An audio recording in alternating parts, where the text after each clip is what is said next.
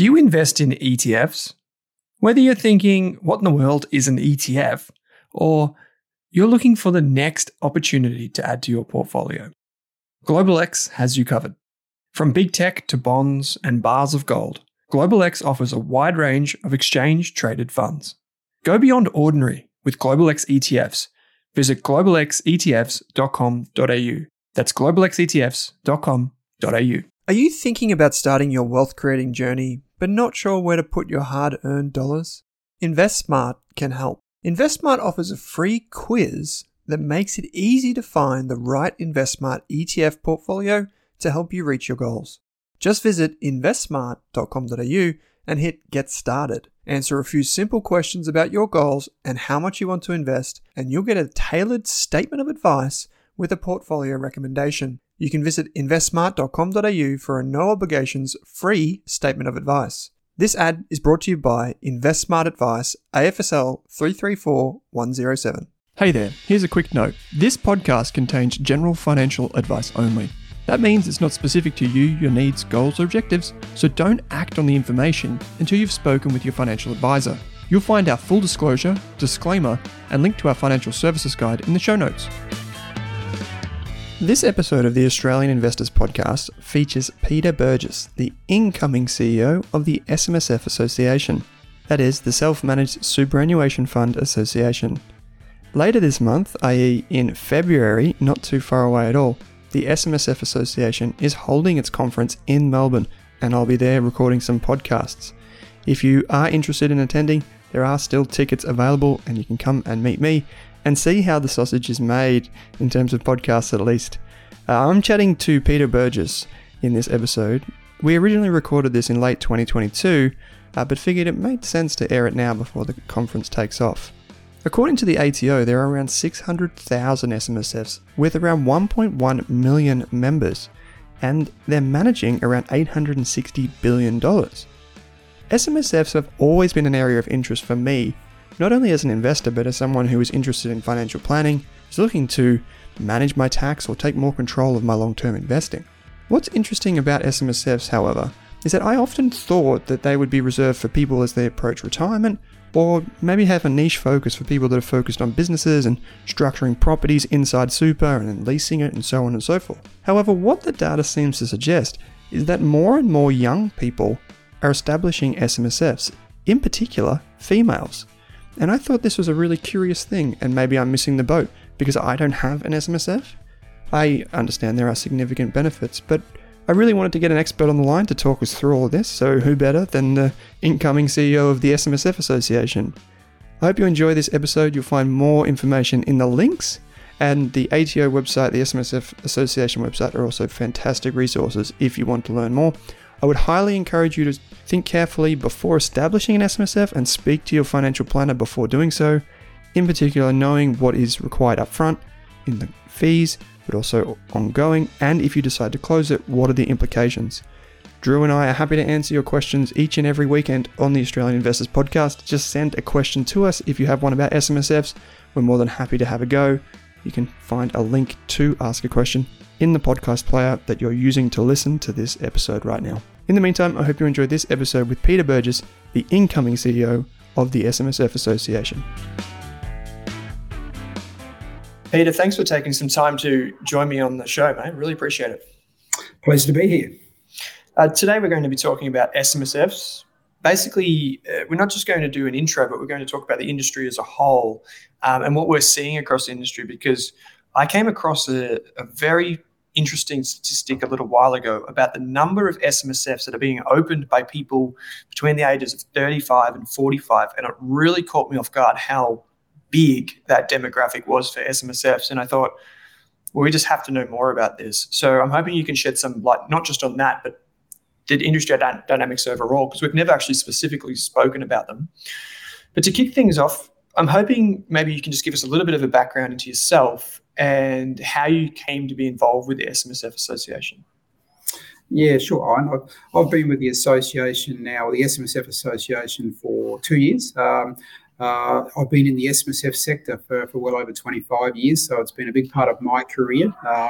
This sector has grown quite dramatically over the last 20 years. So it's been a great ride. It's been a great sector to be part of, to be honest. The SMSF Association, I'm the Deputy CEO of the SMSF Association. We've got a key role to play in raising the quality of advice in the SMSF sector. We have an accreditation program. We encourage financial planners and others giving advice in this sector to complete our accreditation program. That's how we are raising the bar, if you like, for the quality of advice in this sector. Very passionate about people's right to choose what super fund they should be in, and their right to choose the level of engagement that they would like with their superannuation savings. So very passionate about the role that SMSFs play in all of that. I was actually fascinated about one statistic, Peter, which is that the net establishments of SMSFs in the year ended June 2021 was actually one of the biggest numbers, if not the biggest number I've seen. And there's been a lot of talk in recent years about how big the SMSF industry is, how balances have grown, and these types of things. I'm hoping maybe just to set the scene for our listeners, you can give us a sense of how big the SMSF market is, not just from a individual member level, but also maybe assets and just whatever you've got for us. Yeah, so the SMSF sector currently is around $865 billion. It's representing around 25% of total superannuation assets. It's an interesting story. The proportion of total assets that SMSFs represent has actually been declining over the last 5 or 6 years, and it's now around 25% or 26%, around that mark. It has been over 30%, 5 or 6 years ago. We think this is a trend that's likely to continue, that we will see a decline in the SMSF assets as a proportion of total super assets. And the reason we say that, or the reason we think that, is because there's a lot of very big SMSFs, mega funds we call them. And there's been a bit of talk about these funds with $50 million and $100 million.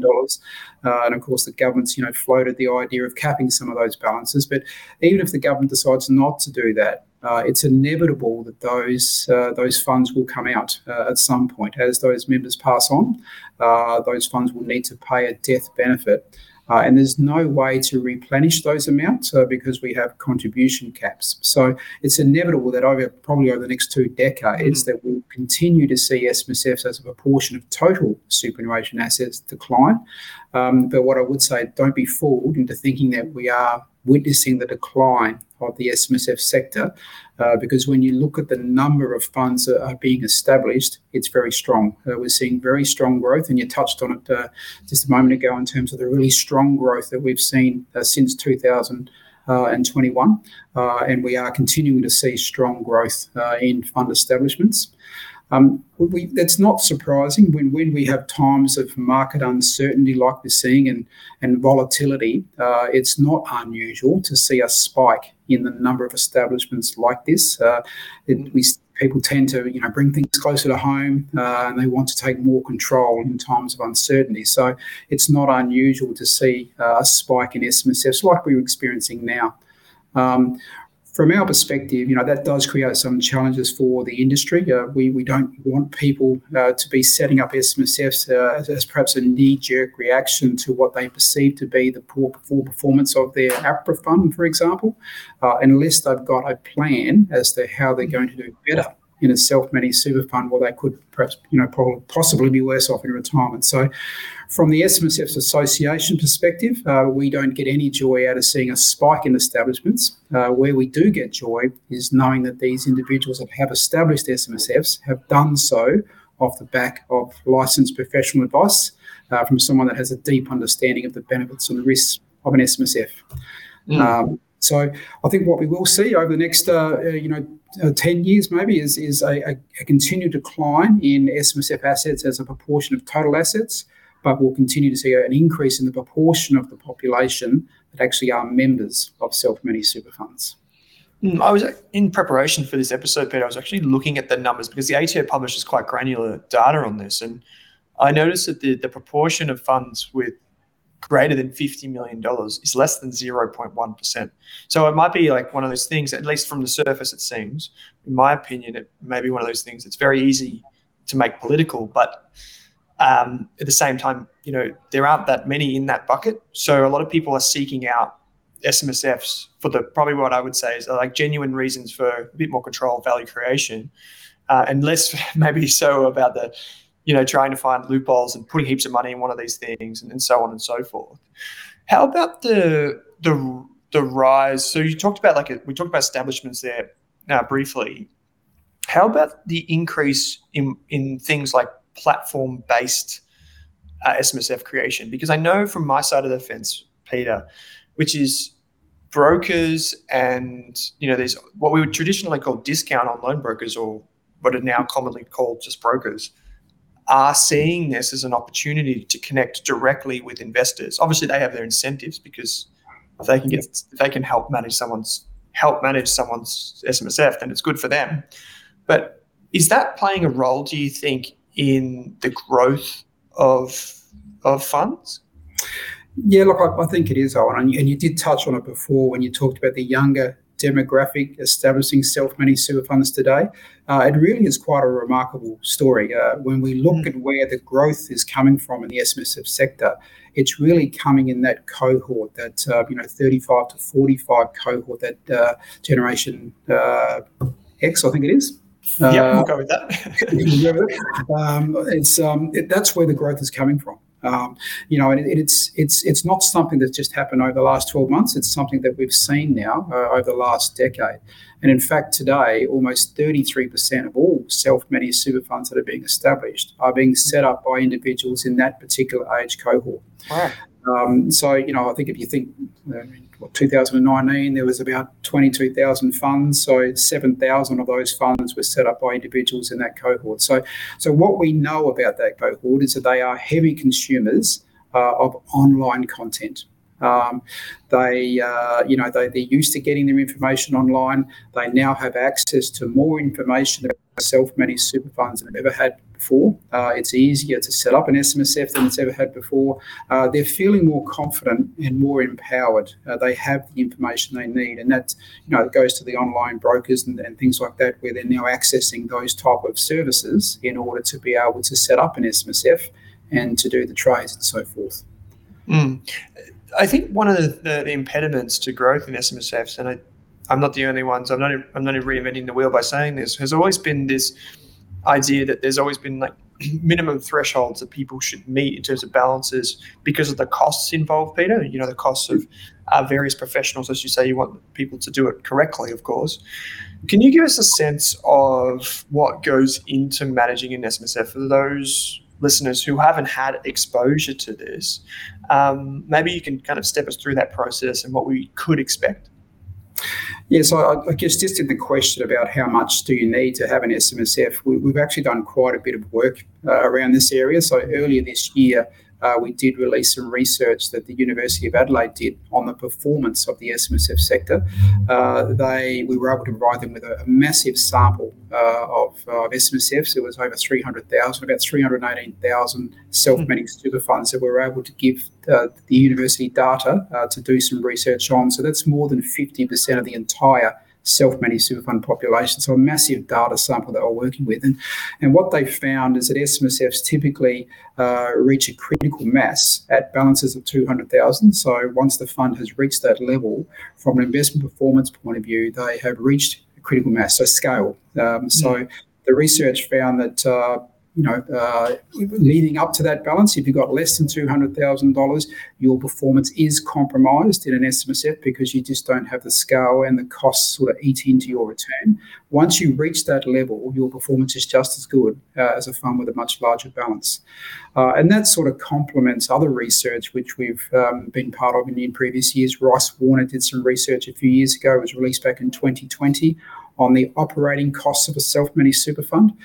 We asked them to update the research that they had done for ASIC back in 2013 on the cost of operating a self-managed super fund. And that was really interesting because that found a very similar figure. At $200,000, an SMSF is just as cost effective as an APRA-regulated fund. So everything's sort of pointing to that $200,000 threshold as the amount of money that you need to to make an SMSF viable. Now that doesn't necessarily mean, of course, that it's the right option for you. There are many other factors to consider. Sure. But in terms of having the required amount of capital to make it viable, $200,000 is the threshold.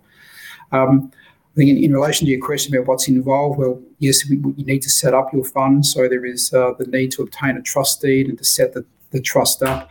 Once it's in place, you need to have an account. You need to open up a bank account so you can start to receive contributions and so forth. And from there, you can start to trade. There is a requirement to keep ongoing records. So there's some administration work behind all this. And of course, every year your fund has to be audited by an SMSF approved auditor. The law also requires you to have a set of accounts prepared every year for your fund. So there's a bit of administration work goes behind all this. But essentially, that's what's involved. Setting the trust up, getting your trust deed, setting up your bank account. There are certain declarations. There's a trustee declaration that you have to sign. You don't need to submit it to the ATO, but you need to keep it on file. And from that point on, it's a matter of keeping proper records and also making sure that you get the fund audited annually and so forth. Yeah, it's I think I would just for any listeners, I would just caution you to pause for a moment while we talk about SMSFs to learn what you need to learn and to understand all the things that Peter just mentioned. There are some resources. We just spoke off air, Peter, about SMSF Connect, which is a place where people can go to learn more about SMSFs generally. There's obviously the ATO website as well. And for professionals, you can go straight to the SMSF Association website. And I would caution people just to be mindful of what's involved and make sure that you do feel fully informed when you have that conversation and speak to your financial advisor. Given that we know kind of the hurdle there, Peter, I'm curious as to what you think is driving the uptake, other than, say, what we've seen since COVID, which is this bit of a wash through. What is driving the structural growth in SMSF establishments? So maybe this is related to point 2, where we talked about, I guess, younger demographics. But is there anything else that seems to be driving people? Well, look, most of the growth seems to be coming from that demographic. And so, it's access to information. As I mentioned before, they have access to more information than they've ever had before. It's easier for them to trade than it has been before, easier for them to set up a self-managed super fund. So they're feeling more confident, they're feeling more empowered. We think that's a big driver that we're seeing in the growth of SMSFs right now. And as I mentioned, the uncertainty as well, the volatility in markets is also playing its role in more people sort of setting up self-managed super funds. Business owners, SMSFs has always been a popular option for small business owners in particular because of the ability to put your business premise in your SMSF and lease it back. So there's good, strategies you can do with that. So, and we've seen quite a big increase in commercial properties in SMSFs in recent times. The other growth area where we look at the asset allocation of SMSFs is around ETFs. So there's been a big increase in the value of managed funds and listed trusts in SMSFs. We think a lot of that is actually ETFs. So that's been a popular investment vehicle for SMSFs in recent times. ETFs, of course, allow SMSFs investors to access markets that they may not otherwise be able to do. So that's been a popular choice as well. So there's been a few things that have been sort of driving the growth of SMSFs in recent times. From my side of the fence, Peter, wearing my investment advisor cap for a moment, the proliferation of ETFs has been incredible for many different types of investors. And one of the reasons for that is simply the diversification that comes through a single exchange. If you're focused on the ASX, you can get exposure to anywhere in the world, and it's diversified typically and low cost. Not always, but typically. So I can see why that would be so popular amongst the SMSF community. I guess the natural question, therefore, is, so say, for example, if I'm listening to this and I'm thinking, well, I've been investing for quite some time. I'm interested in exploring this as an option for me because I think I have a decent balance. I think that, maybe I can use an SMSF in a way that's effective for me. Where would people go to get that type of advice? And specifically, you mentioned small business there. That's a key passion point of mine. Yes. Where would they be going? Is that a typical financial advisor or? Yeah, look, it is a specialist area. So this is one of the things the association has worked very hard on over our 20-year history, and that is setting standards for advisors giving advice in this area and encouraging advisors to do our accreditation program. That's evidence that they have the competencies to give advice in this area, because it's very different to giving advice to a client around a retail superannuation product. When you start talking about self-managed super funds, you're asking your client to take on the role of a trustee. So they need to understand the roles and responsibilities of a trustee. It's very hard for advisors to explain that if they don't know it themselves. So on our website, we have listed all the advisors who have accredited through us, have our specialist accreditation designation. So that's a good start, I think, for clients to be making sure that if they are getting advice, they're getting from a licensed professional who is a specialist in this area, because, as I said, it is a specialist area. Mm. And so this is on the SMSF Association website. I'm just looking at it now. Yeah, or is this, find a specialist. I think there's a search engine there that you can find a specialist in your area. So we've listed there those advisors who have completed our accreditation program. So they're the ones that have those specialist skills, specialist knowledge in this area. As I said, it is a specialist area. It's not just about the roles and responsibilities of trustees, but it's also understand the investment rules, what SMSFs can and can't do when it comes to investing. That's also a very important part of it. If just related to the point before, Peter, if I was to go see someone like this, do you find it's often the case that the advisors are giving advice just on SMSFs, or is it through scaled advice or something like that? Or do people typically go to these advisors and it's part of more of, I guess, the statement of advice, the full banquet, that they run through everything with them? Yeah, look, it does vary. Most of our members who are professional, who have the accreditation, don't just specialise in self-managed super funds. They have other clients as well. So, they'd have a client base consisting of clients in industry funds and retail funds, as well as self-managed super funds.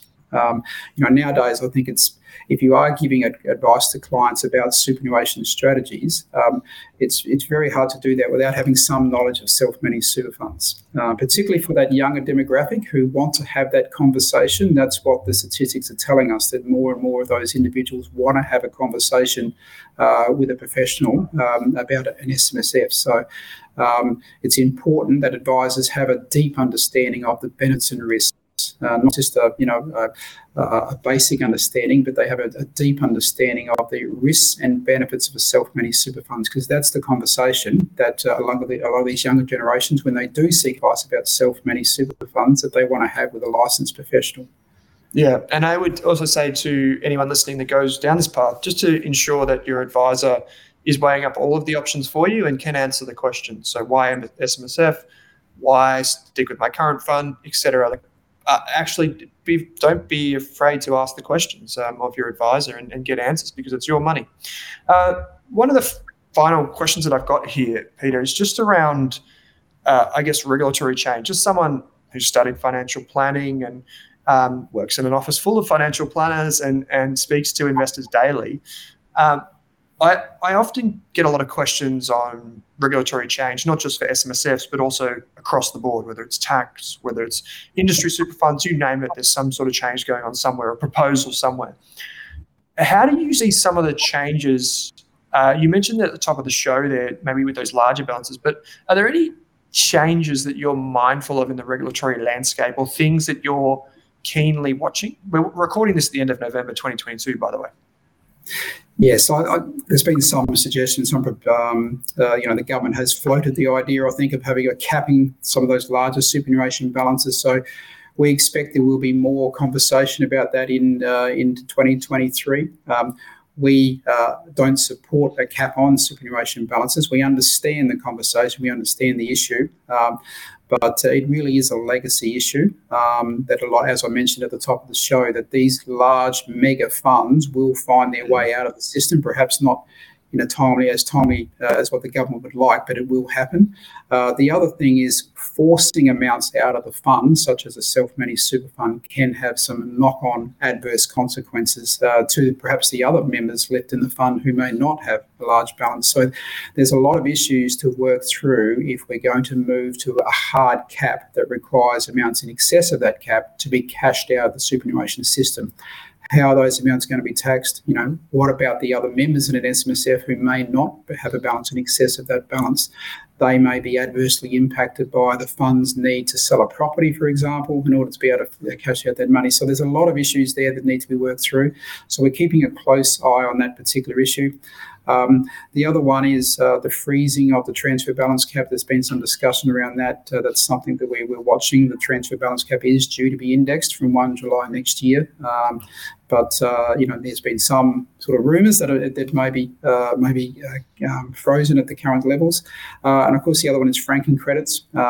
Aside from what was announced, that change that was announced in the budget, we're not expecting to see any further changes to the franking credit system. And we were very pleased to see the minister's speech recently that they're not looking at revisiting the franking credit system. It's a good system and it's served Australia well. So we certainly don't support any changes being made to that. The franking credit system. Yeah, I had Jeff Wilson from Wilson Asset Management on the show not too long ago, Peter, and obviously a pretty strong advocate for keeping franking credits where they are, and I certainly appreciate it from that side of things. How about in terms of, so you mentioned for small business owners, and for anyone that's listening, Peter did also mention something else about multiple members inside a fund. You can have, if I'm not mistaken, Pete, up to 6 members inside a single SMSF.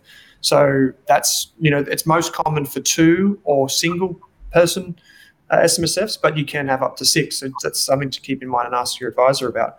But you mentioned small businesses before, and people may not necessarily understand this jargon, but a limited recourse borrowing arrangement, or LRBA, I think I got that correct. If a lot of people with small businesses make use of this because it is, as you say, a way to hold an asset and to lease that back into the SMSF. Has there been any talk about that? Because that's probably an area of concern for people as well, potential concern. Yeah, so in terms of banning LRBAs, it was one of the proposals that Labor took to the 2019 election. They had a few superannuation proposals, and one of them was that they would ban LRBAs. They didn't take that to the most recent election, so it doesn't appear to be their policy. But it is, and we've just recently had the report from the Council of Financial Regulators that handed down their review of LRBAs. Yeah, I saw that. Yeah, they concluded that they didn't see it causing a material risk to the superannuation system or the broader financial services system. So, we're not expecting to see changes in that area. From our perspective, it doesn't pose a risk to the broader sector, and it is serving a purpose in terms of small business owners, as allowing them perhaps their fund to borrow funds and transfer their business premise into their fund. So, we think there's merit in allowing LRBAs to remain.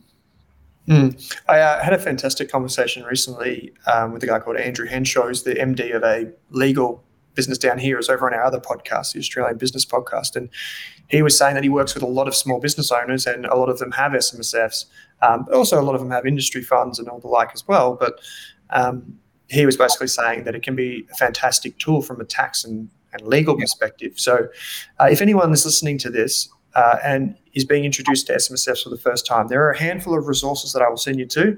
One is the SMSF Association, where you can visit and you can find a financial advisor. Another one is SMSF Connect, which Peter and I mentioned, the ATO website, and I will throw out some ideas for direct financial advisors websites who are accredited and specialise in this. So go and check out the show notes if this is a path you want to go down. Peter, this is actually our first conversation, other than my co-host on the series, who's a financial planner, saying that he has an SMSF for his investments and an industry fund for his insurance. This is the first proper conversation we've had, and it's a great exploration of what's going on. So I really appreciate you taking the time to join me on the show today. Pleasure, Alan.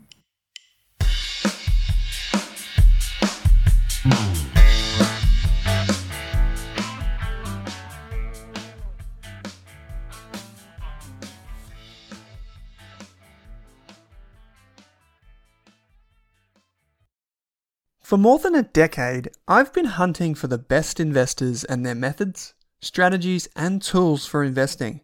After years in the industry, countless books, a few degrees, and 1,000 podcasts and live shows, I've rolled this accumulated knowledge into something called Rask Invest.